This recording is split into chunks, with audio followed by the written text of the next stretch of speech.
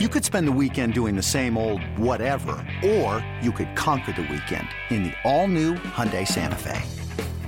Visit HyundaiUSA.com for more details. Hyundai, there's joy in every journey.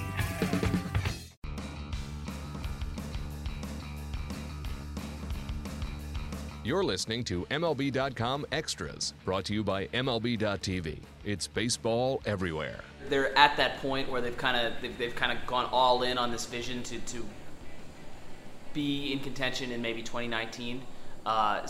Instead of maybe being in limbo as they were at this point a year ago with aging veterans, high-priced guys like Tyson Ross, Andrew Cashner, James Shields, now they've traded those guys. They've gone all in on the farm system, and some of those dividends will start to pay off this year. A guy like Manuel Margot in center field, he'll start to he'll get his first chance to make an impact. Hunter Renfroe, who's been a top prospect for a long time now, he'll get his first chance to make an impact. So there's really no more of the maybe aging veteran types who could be served on a contending team. Whereas I think what the Padres are trying to do is go all in on this vision that 2019 in the future will be when they're in contention, and not just for 1 year, for a long time to come. They've really brought prospects in three different ways. It's been a threefold process. They traded guys. They traded, I think it was 8 different players last year, 8 different guys who were all 28 years or older, or they were all kind of not necessarily going to be a piece of the next contending Padres team. So they dealt those guys, got a number of very good prospects in return. Anderson Espinoza, their top arm in the farm system, being one of them. A guy like Chris Paddock, who they got from Miami in the Fernando Rodney trade, being another one. But it wasn't just trades that they did. They spent a lot of money on the international market, and they had the most picks on day one of the draft. So they've used in the last year 3 different avenues to kind of cement the farm system. The farm system at this time a year ago, or at this time maybe a year and a half ago, wasn't all that great. Now I think a lot of people in the game think it's potentially a top 5 system and one of the deeper systems in the sport. Because of all those trades, they've handed the keys to guys like Hunter Renfroe in right field, Austin Hedges behind the plate. I think he's a guy to watch. If he can post league average for a catcher offensive numbers, he'll be an extremely valuable player, potentially even all-star caliber because of his defense. His arm is fantastic. His transfer, his pop time is elite, and he's pitchers just rave about throwing to him. So he's a guy I think that could really help this Padres roster in more ways than one, especially with a pitching staff that has so many question marks. Hunter Renfroe, we know about his power. We know what he's capable of doing when he puts the bat on the ball. The question is, can he kind of tone down the strikeouts and maybe take a few pitches? Pitchers aren't going to pitch to him. He's got too much power for them to throw the ball over the heart of the plate. If he can maybe develop a little bit better of an eye, specifically against breaking balls, I think he could be another guy to watch for. And then Manuel Margot, he might see some time in the minor leagues this season, but he's right now ranked, MLB.com has him ranked as the Padres' top prospect, and I wouldn't argue with that. He's a fun player to watch across the board. Defensively, he covers a ton of ground, and he hits pretty much exclusively line drives, and he can fly. When the Padres put this plan in place to revamp their farm system, the hitting is just further along than the pitching is.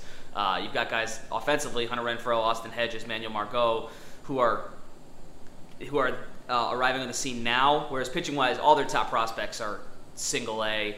Maybe some of them might see time in double A this season. The Cal Quantrills, the Anderson Espinosas, Adrian Morejones, they're a little ways off. So essentially what the Padres have had to do is go all in on a number of different pitchers. They have right now, their rotation options, they have so many different pitching options right now that they're really just trying to narrow it down to 5 guys who they think will be the best options. They have no bona fide ace on their staff, that much is clear. But I think they're looking at guys like Jhoulys Chacin, Trevor Cahill. When they've had really good seasons, they've